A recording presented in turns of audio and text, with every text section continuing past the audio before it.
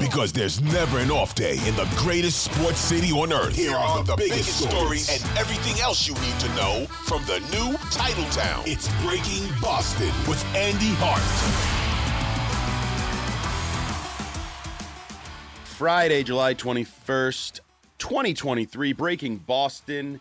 And Breaking Boston's topic du jour, that's topic of the day, as Rich Keefe likes to say on WEEI's night show, is the Boston Red Sox. And we're about to find out what you call a series, I guess, after a must-win series against a really bad baseball team that you don't win and then have a day off. Because whatever you want to call that, a mustest win for the Boston Red Sox as they take on the New York Mets. Yes, the poster child team for you can't buy a team just because you spend doesn't mean you're going to be good baseball team. Mets, Red Sox heading toward the trade deadline where everybody, I shouldn't say that. I'm step back for not everybody wants them to buy, but most people want them to be buyers in Major League Baseball. I actually would put myself in the sell category. And well, hell, let's just go down that road for a second because we're this is a complete 180 from where. Yeah, I mean, Tuesday we were pretty excited. What happened? I was, and then I was what the hell are you talking about? Why? This is what annoys me actually in Major League Baseball to some degree. You play a 162 game season, and you're going to make not only year-long decisions, but maybe multi-year long decisions, ramifications that could be had down the road. Organizational decisions. Yeah. That's what they are. Over like 3 days, 5 days. Like, shall we buy? Shall we sell? We're going to trade. And it just, Heimblum, I'm going to trust you, Heimblum. I don't feel great saying that. Don't feel great at all, actually, in year 4 of your plan, quote unquote.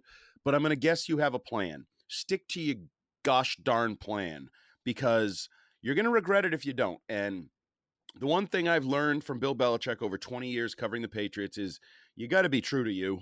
If you're not true to you, it ain't going to work. It works for Bill Belichick for the most part when he's true to him, or it did when he had Tom Brady. Doesn't work for all the guys that try to be fake Bill Belichicks and figure out what Bill Belichick would do.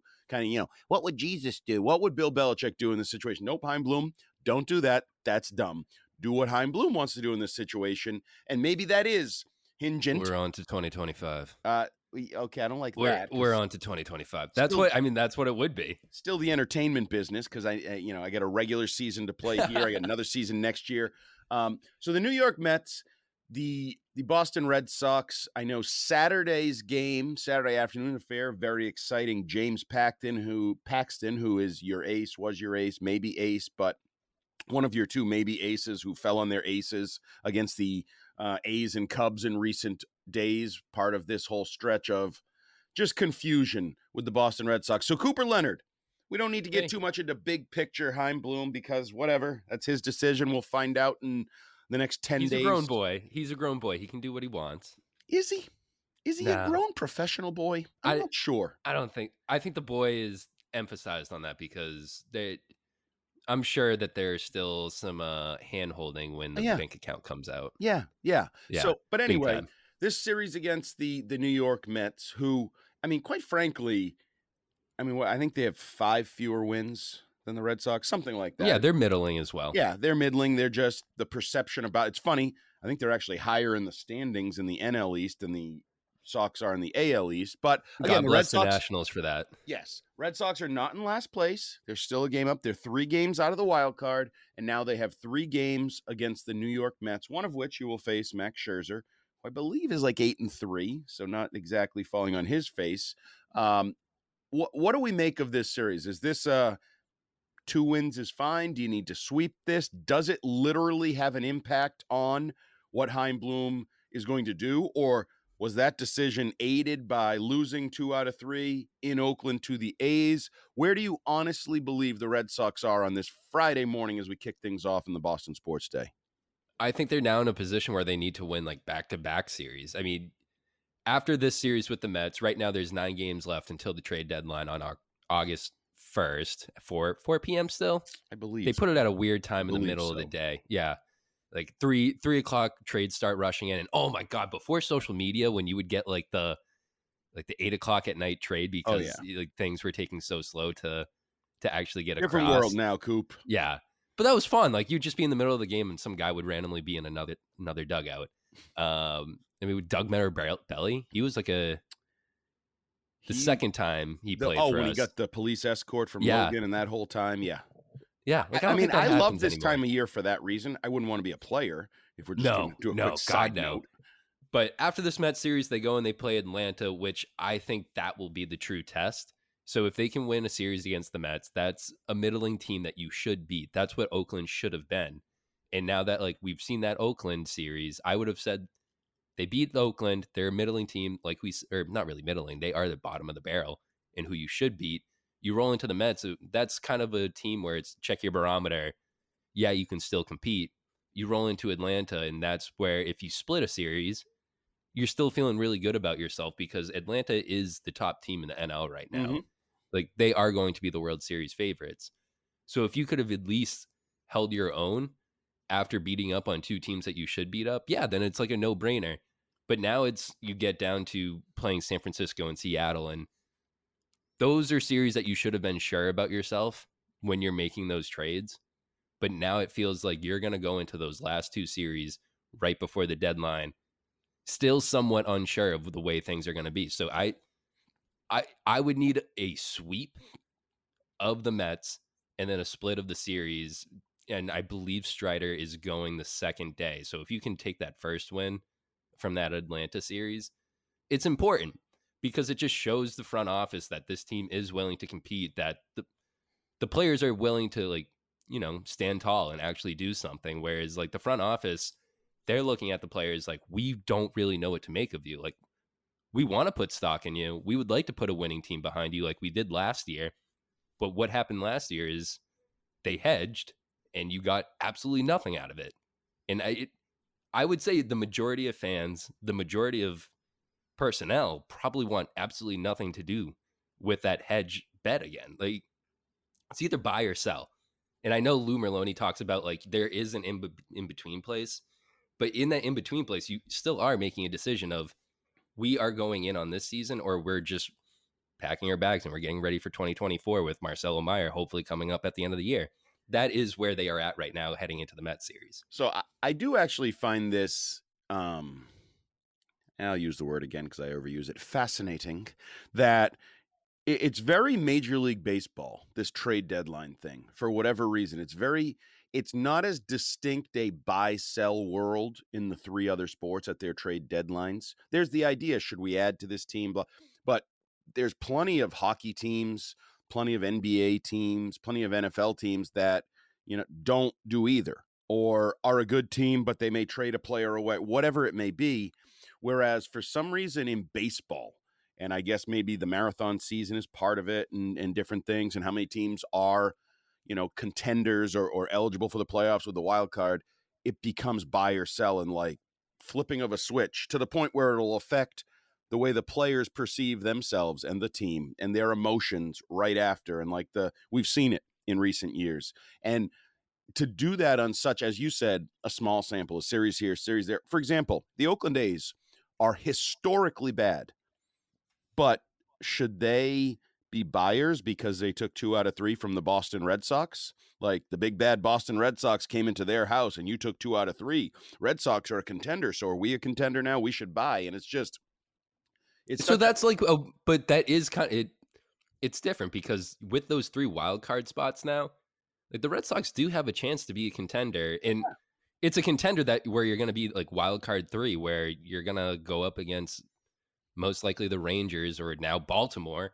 And it's kind of like, well, Baltimore, you can hold your own. The Rangers, you can hold your own because they've done that this year. But it's also like, well, Oakland, you can't hold your own. Like there is absolutely zero, there is inconsistency with this roster. And even though they are in last place or they're in 4th place and they're looking like Oakland in the division, they still have those wild card slots where they still have something to compete for, and they're 2 games out of that. So that's what, like, it is like you said, it's like an interesting time of the year because you have, and especially with the new way that baseball is with the playoff system, there is like so much chaos heading into this. I mean, like what are you to do with pitching if you get down to Seattle?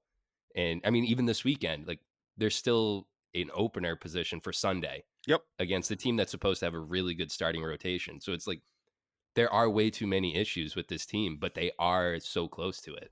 And then I keep bringing up the idea that we talk about buyers and sellers like it's that easy. If you just declare yourself a buyer, you'll get what you need. You're all set. Move along. It's Michael Scott declaring bankruptcy. He's just like, yep, we're buyers now. I don't, it's such a complicated, it's more complicated in this sport than any other because at least in the NBA, well, you're trading for either a player or a first-round pick, essentially. I guess second-round picks have become the cool thing for the Celtics, but whatever. For years, you're either trading for a player, first-round picks. Okay, let's make there's some money involved. But when you add the way Major League Baseball and the prospects work and like low-level prospects, mid-level prospects, high prospects, like active Major League players from rosters back and forth, to me, it's just a far more complex issue where I can get, it's almost like the future of first round picks in the NBA, but at least now in MLB, you trade for a single A player. You may have a legitimate opinion on that player. Like 3 years from now, this player will indeed be in my major league roster. And it's just and that's a projection that you might be right on and somebody else could reap the benefits because Chaim Bloom, you're in year 4 and you could nail the hell out of this trade. And in 2 years, the GM they hired in the time between says, wow, this guy's really good, right? Like it's also dependent on the system that he's going into. I mean, you look at Diekman, that was an acquisition by Chaim Bloom, didn't really pan out for the Red Sox. They instantly DFA him. The Rays of all team pick him up and now he's a stud. Like, it's just like, there are so many variabilities that go into the trade deadline. And it's kind of like your organization can go in so many different directions after something that happens, like trading off Christian Vazquez and trying to bring in prospects that, I don't know, Valdez has not really made me the happiest guy in the world. And Christian Vazquez made me certainly a happy guy with a solid catcher in an actual bat. Something that has kind of been inconsistent, but Connor Wong has been providing, but it's still like you sacrifice something there, especially with the clubhouse. Speaking of the clubhouse, that's where I would look if I were Chaim Bloom. I'm not necessarily going to fixate on wins and losses over a 3-day span, a 5-day span, a 9-day span.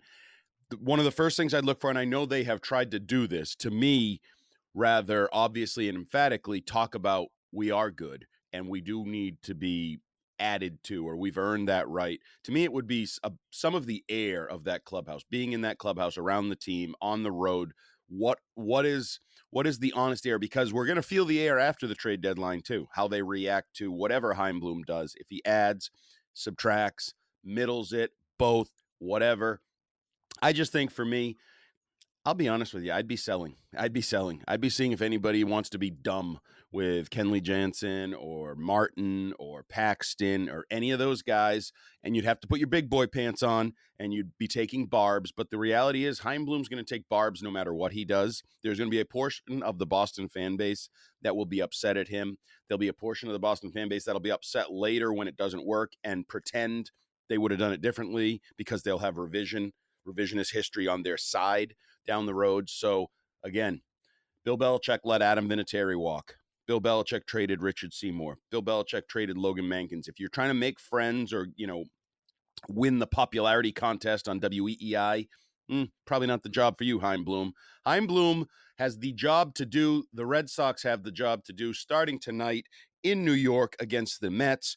Cooper Leonard says you not only have to win this series, you need to win the next one and maybe more than that to push Chaim Bloom toward the buyer section of the market. I'm intrigued to see how this team comes together because I think this team right now is at a massive crossroads for their manager, their general manager, their talent, the trade deadline, the season, the standings, the perception, and, oh, by the way, the sort of following they're going to have over the next week, month, plus because the New England Patriots are about to break for training camp, so you're going to have competition in town. Right now, the Red Sox are the only story in town. That's why they've been getting the top slot on Breaking Boston here many mornings as we bring you the biggest sports news in Boston for that day on a podcast you can get on the Odyssey app, WEEI, Spotify, wherever you are. Will the Red Sox do what they need to do? Based on recent history, probably not, because they had to beat the A's and they did not. They lost 2 out of 3. Let's see if it's better in New York. Let's see if we're talking about the Red Sox on Monday because they won 3 in a row and maybe we're saying bye, or we won't be talking about them. We won't even be seeing sell because if they lose 2 out of 3 in New York, my guess is we'll be talking about the New England Patriots on Monday here on Breaking Boston. For Cooper Leonard, this is At Andy. Fenway. What's that? Producer note, at Fenway, not in New York. Oh, yeah, at Fenway. My bad. Yeah, it doesn't matter. It doesn't really matter. Just win, baby, as Al Davis used to say. Just win. Just win here every morning on Breaking Boston, talking Boston sports.